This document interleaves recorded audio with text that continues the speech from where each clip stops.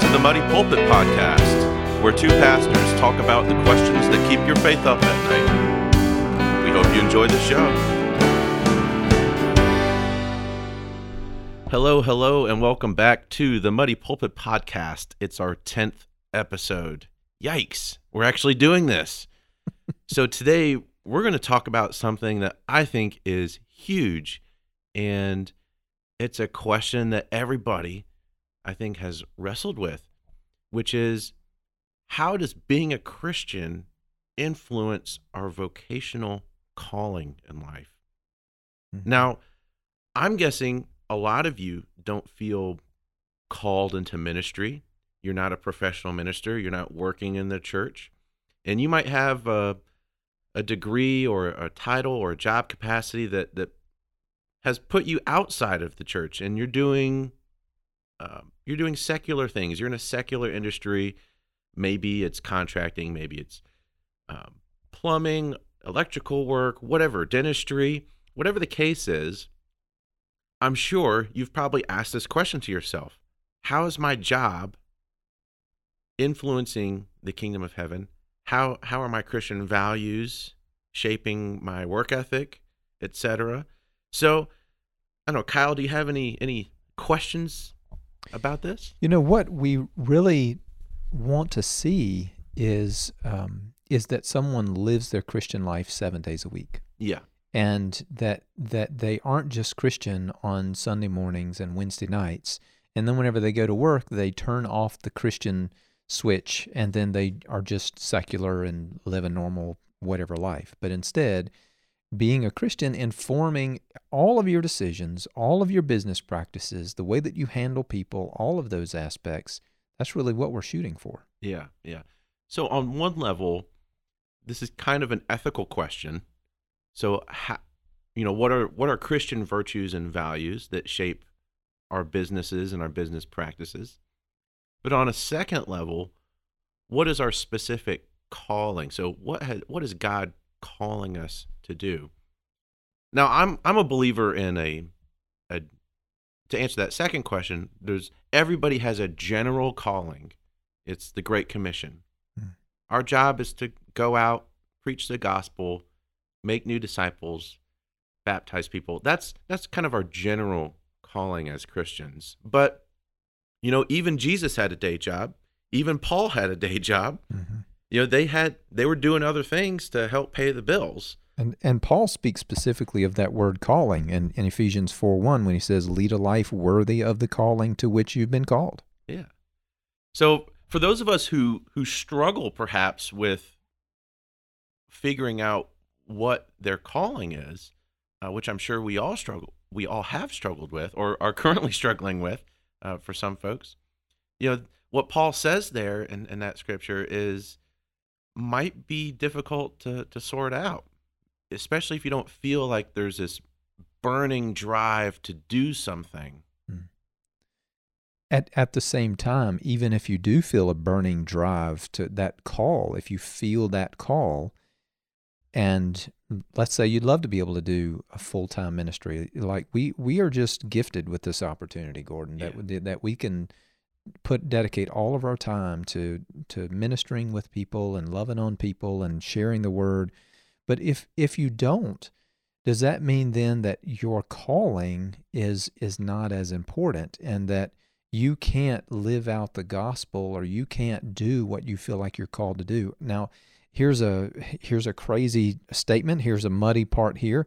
I think that people who are not full-time pastors in a church can have a larger, bigger Christian impact on the world and minister to people in a bigger way sometimes than even we can who are pastors.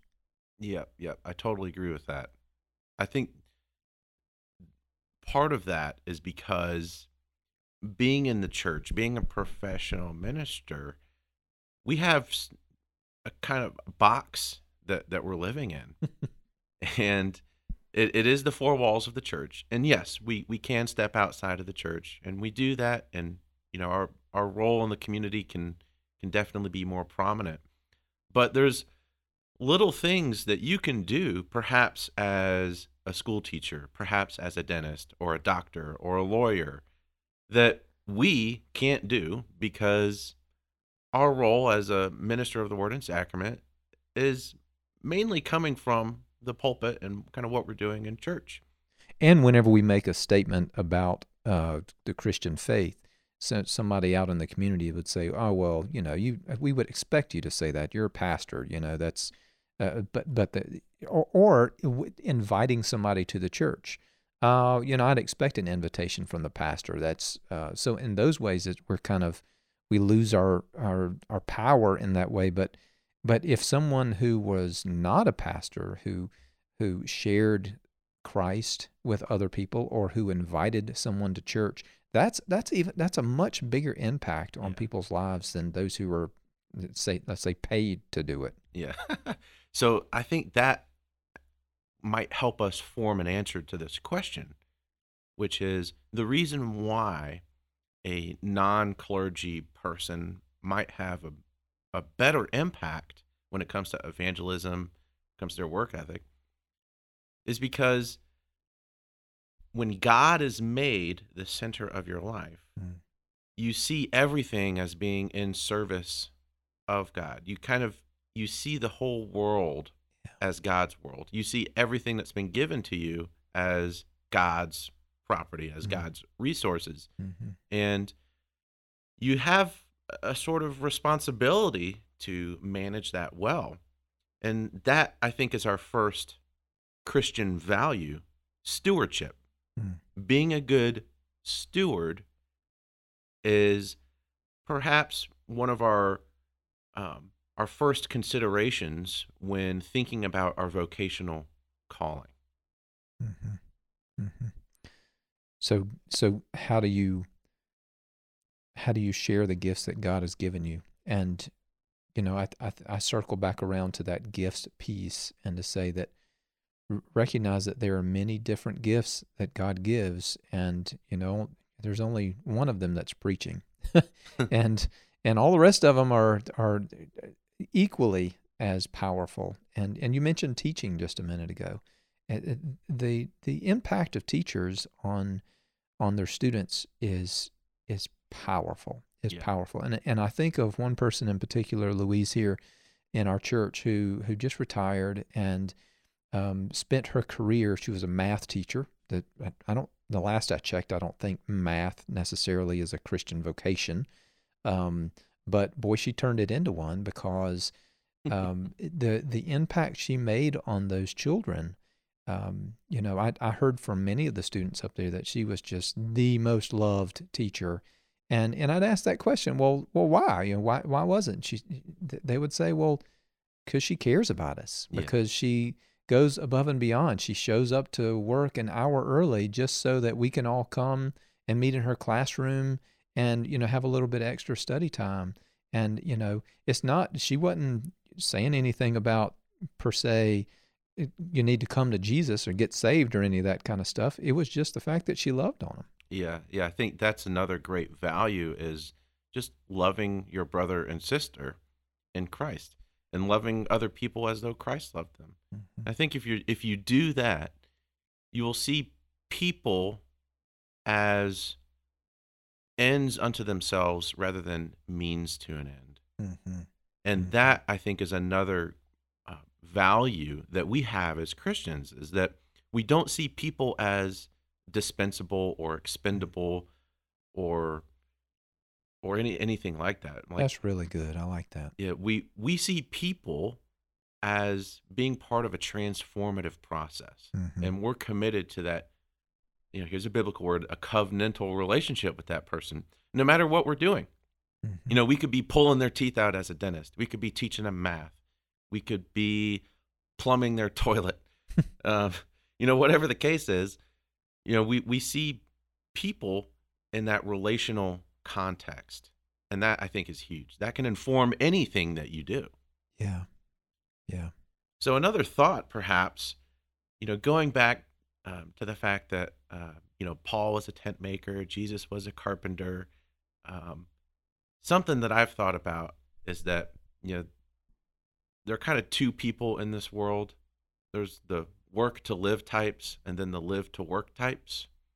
So some people, they see their job, their work, as giving them meaning, value, and purpose. It's, they wake up with that sense that um, they could do vocationally what they're doing for free, or they would do it for free.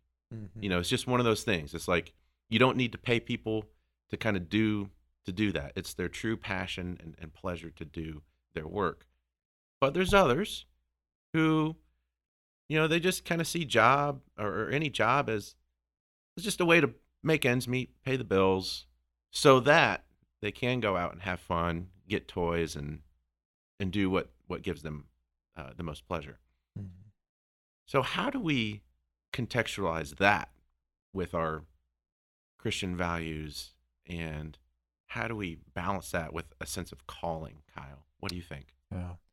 That's really another great question. A thought comes to my head of a professor in seminary that talked about your Christian vocation and you as a pastor, and the fact that you get paid to minister. And he had a big problem with that. Yeah. And he changed that language. He said, actually, you don't get paid to be a pastor. You are called into a ministry, and you dedicate your life to minister to other people. Now, you could be a pastor, you could be a teacher, dentist, whatever, but you're called to minister in that way.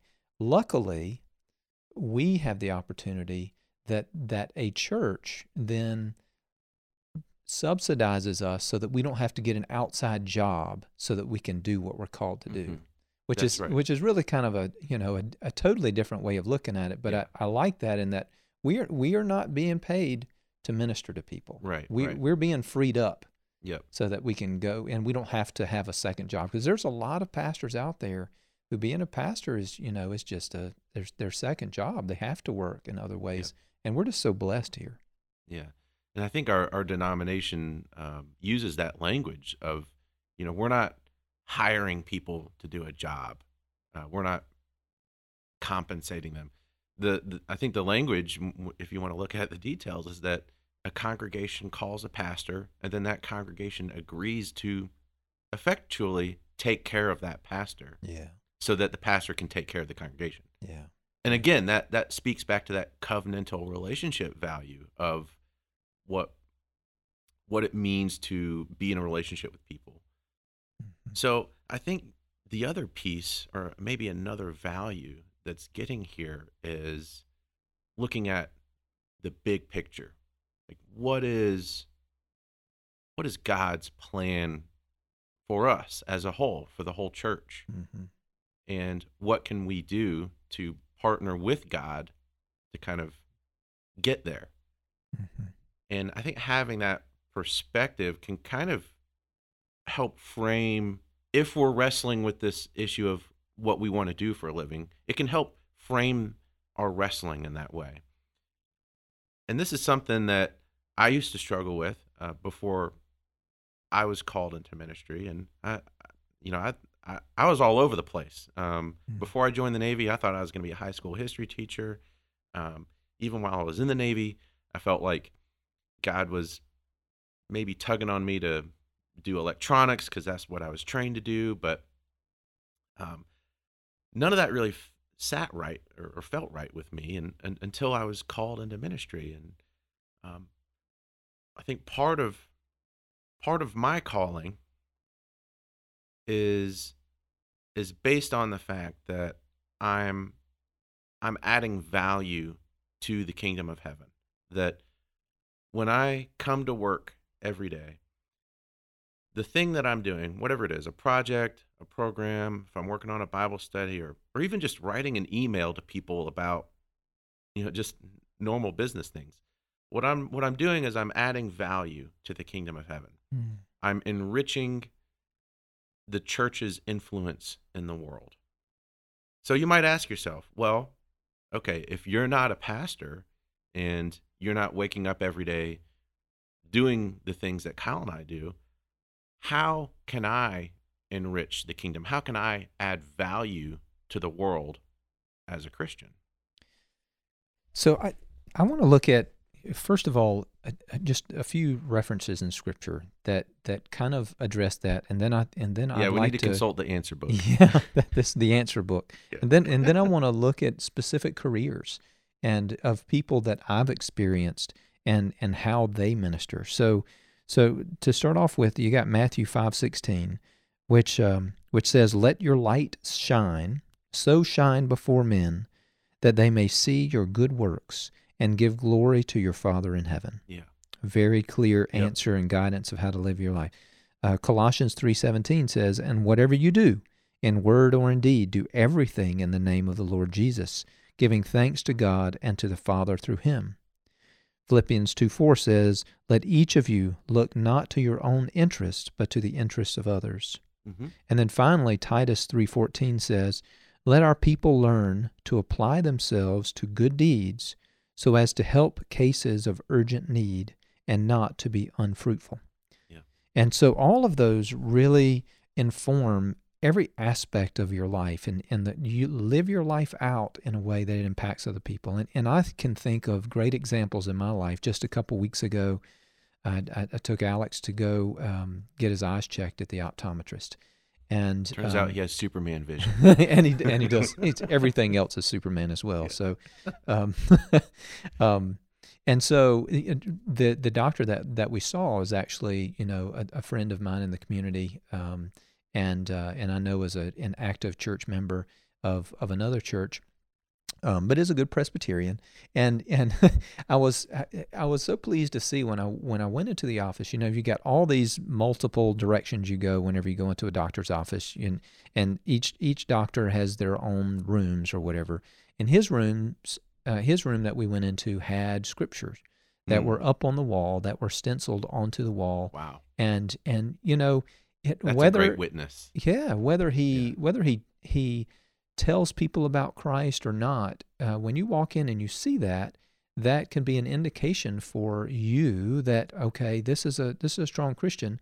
It could also be a word for somebody who does not know Christ, and they can just see that word of encouragement. They were all just words of encouragement on sight and on being able to see. Now, I know that you had mentioned that Brett had said something possibly about, Oh yeah. yeah, whenever you see a fish on a door, as to whether or not whether or not you want to go into a Christian place for some reason. Yeah. I think some of us might have had bad experiences, working with a Christian business owner because, maybe they think, well, if I make some mistakes, Jesus will forgive me, and I don't, need to do the best that I can, and yada yada.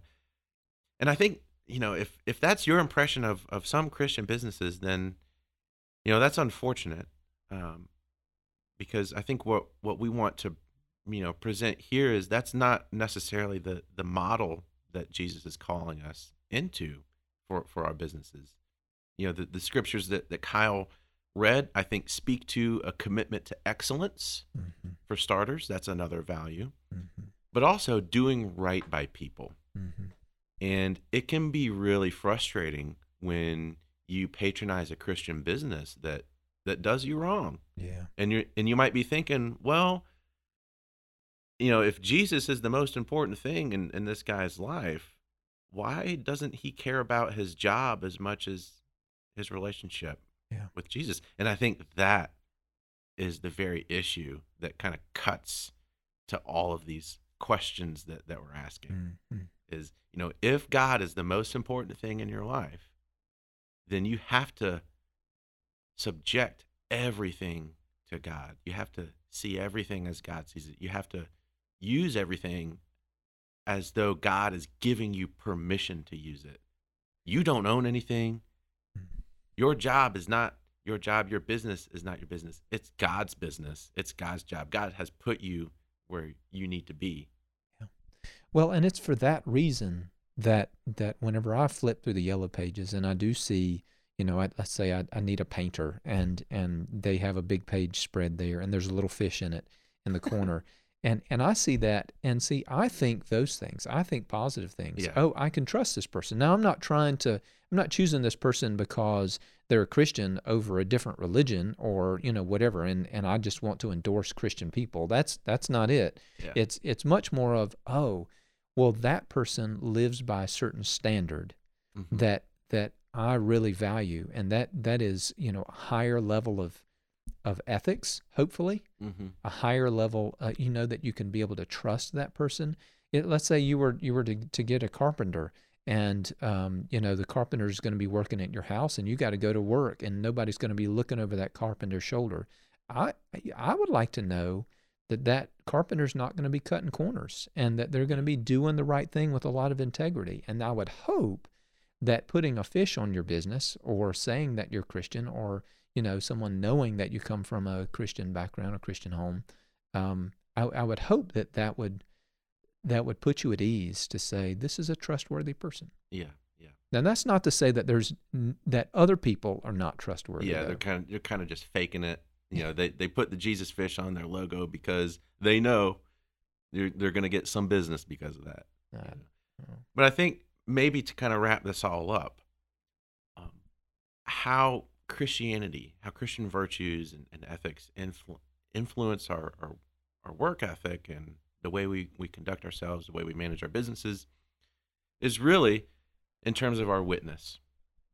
And that is kind of the most important thing we have to consider if we're doing anything out in the community, if we're serving other people, whether or not we're baking cakes, flipping burgers, pulling teeth, whatever.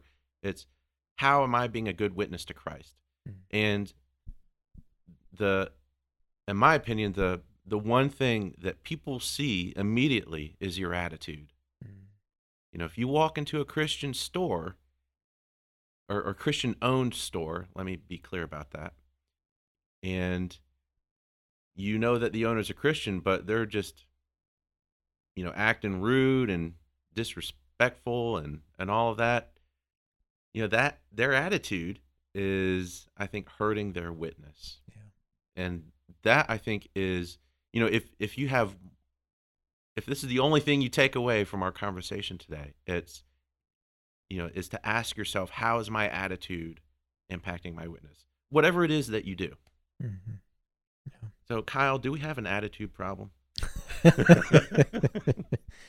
Maybe the world does. Maybe that's what keeps you and me in business, right? Yeah. So we have to keep reminding people that that we need to live this way. Yeah. I think as we do close up here and we move towards a prayer, I would acknowledge, a couple things, and that is, I've heard of physicians who pray with their patients before they go into surgery or they have a procedure. Yeah.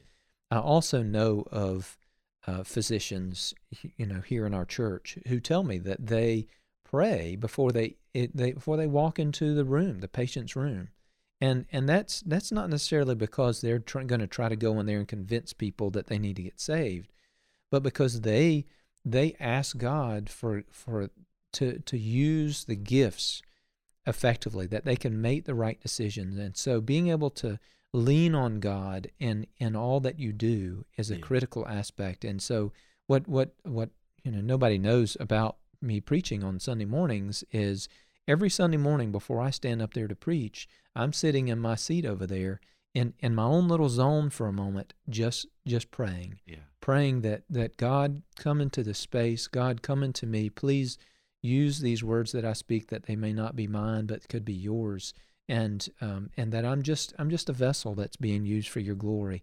And I think that everybody in every vocation can say that same prayer. Oh yeah, yep, that's huge. It doesn't matter if we're welding pipes together, if we're writing on a chalkboard, if we're giving optometry exams. We can be prayerful every day before we set out to do any task, and we can ask God to bless what we're doing. Amen. And I think that is just, puts a nice bow on this conversation as we draw it into prayer. You want to close us out, Kyle? Yeah, let's pray. Gracious God, may the works that we do glorify you. May our hands build your kingdom. May our hearts reach out and love on those who are your children that so desperately need to feel your love and embrace in their life. God, everything that we do, every word that we say, may it be glory to you, and that we may live fully out as a Christian, living in a world following the way of Christ. In his name we pray. Amen. Amen, amen. We'll see you next time. Bye-bye. The Muddy Pulpit Podcast is a production of First Presbyterian Church of Greenwood, South Carolina. We'd love to hear from you. Please send your questions to Gordon@firstgreenwood.com or use the voice message feature on the Anchor app. Thanks, and have a great day.